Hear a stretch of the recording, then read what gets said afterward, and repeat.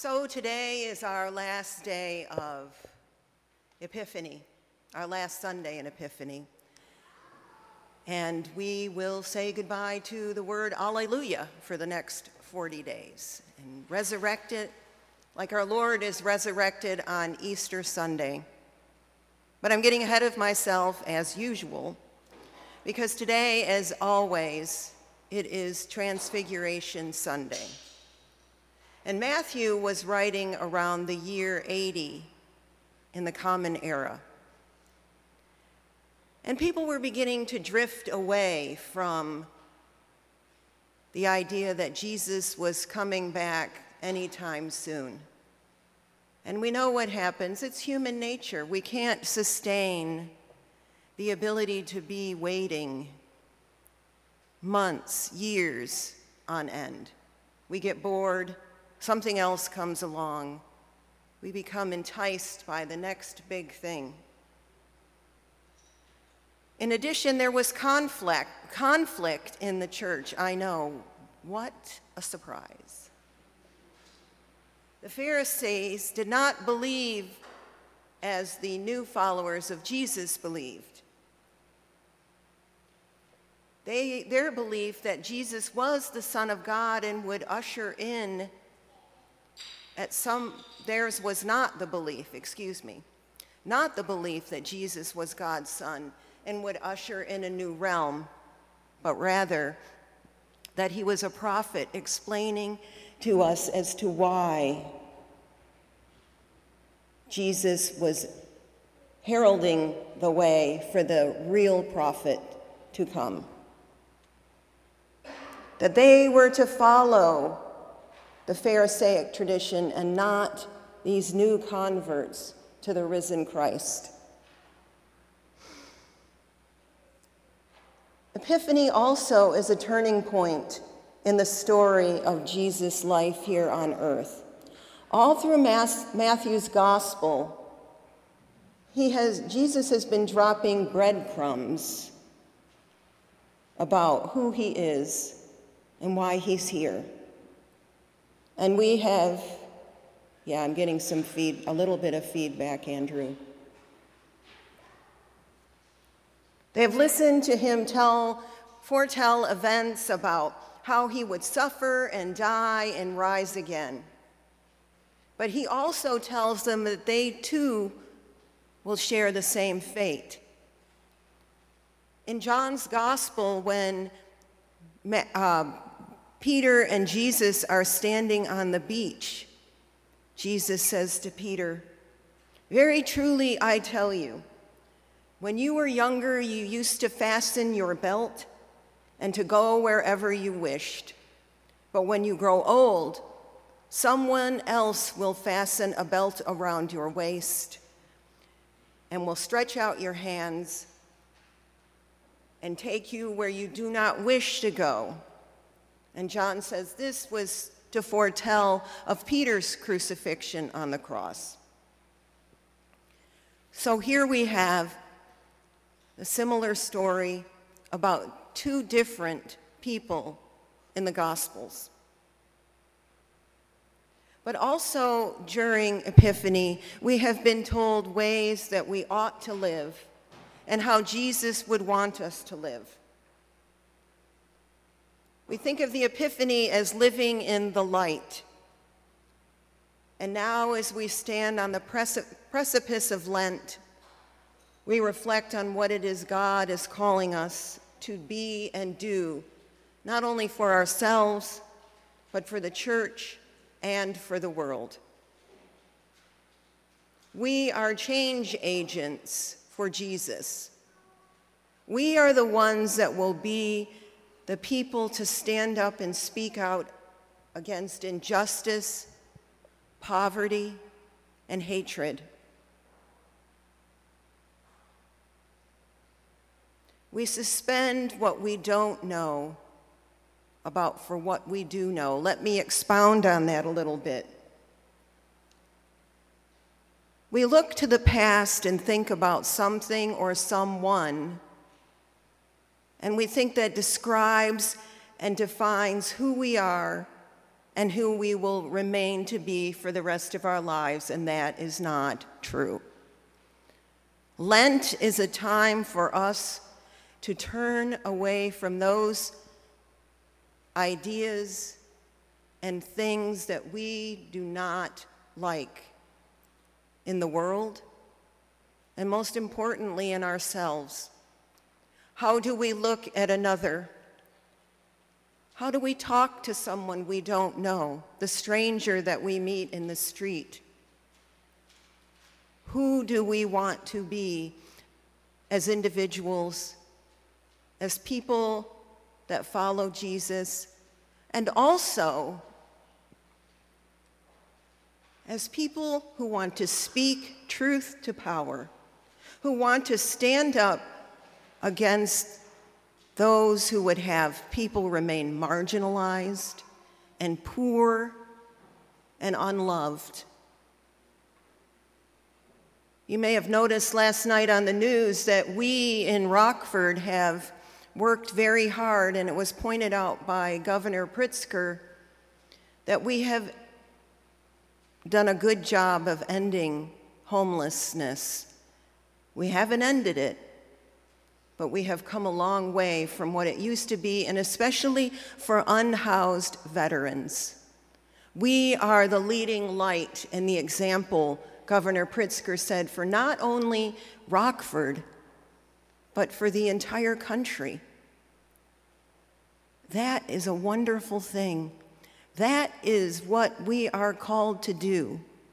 If we hadn't left behind the idea of what it means to be unhoused, we would never be able to embrace what it means to have a home, to have stability, to have dignity.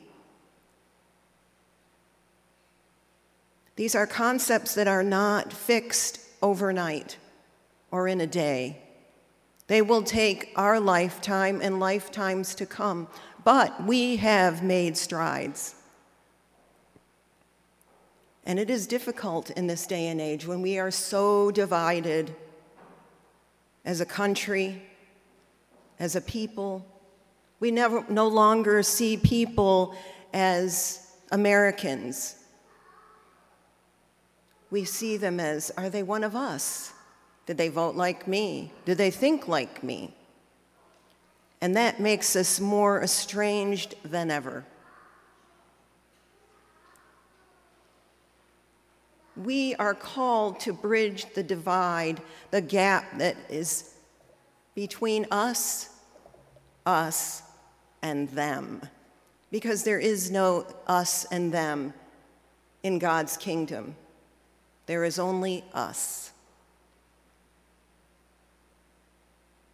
There is no standing and watching without participating and becoming part of something new and something different. This is hard work, but we are up to the challenge and the task that lays before us. And Lent is one reminder that we are dust, and to dust we shall return. Lent is the reminder that there is nothing permanent in this life, that we are to do the best we can with what we have, to love the other, to see beyond the face that is standing in front of us, the clothing, the car, the house, the books they read, the television shows they watch, but to see another human being that God loves and cares for. That is how we make strides in our world. That is how we are able to embrace the other and bring them closer to us, envelop them in our arms, so to speak.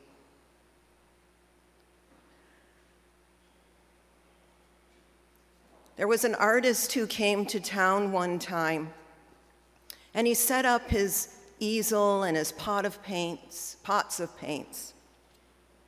And he decided on a rundown building on the outskirts of town that he was going to paint a mural. And on that mural, he painted a young girl who was on crutches and couldn't walk. That was what the world saw. What he saw was a young girl that could dance and didn't need crutches. He painted an artist who played the violin, but right now was the chef at a restaurant because he was an immigrant.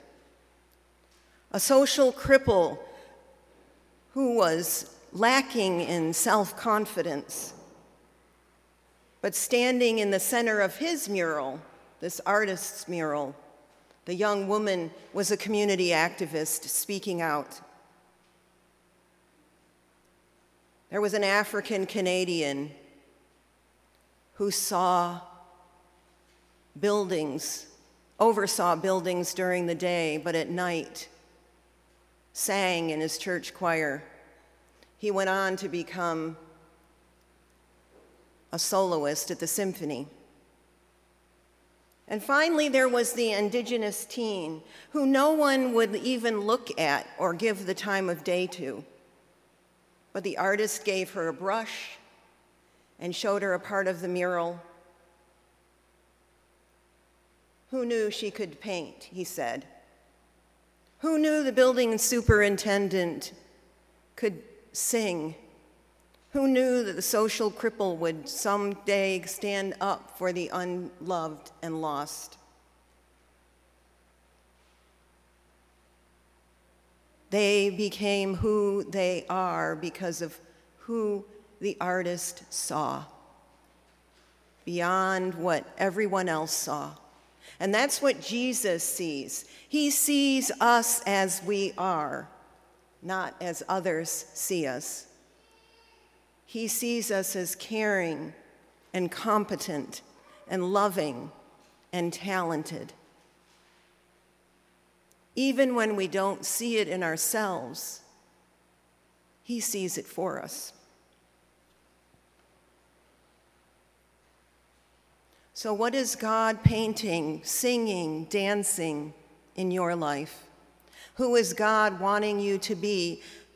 Are you willing, are you ready to shake off the notion put upon you by society or family or friends to actually embrace all that you are and all that you can be? Do you have the courage to step outside your comfort zone and maybe finally do what God has wanted you to do for your entire life? Maybe what God is calling you to this Lent is to be the person he knew all along that you were capable of being. It's not easy. We try and we fail, but the great thing is we get up and try again.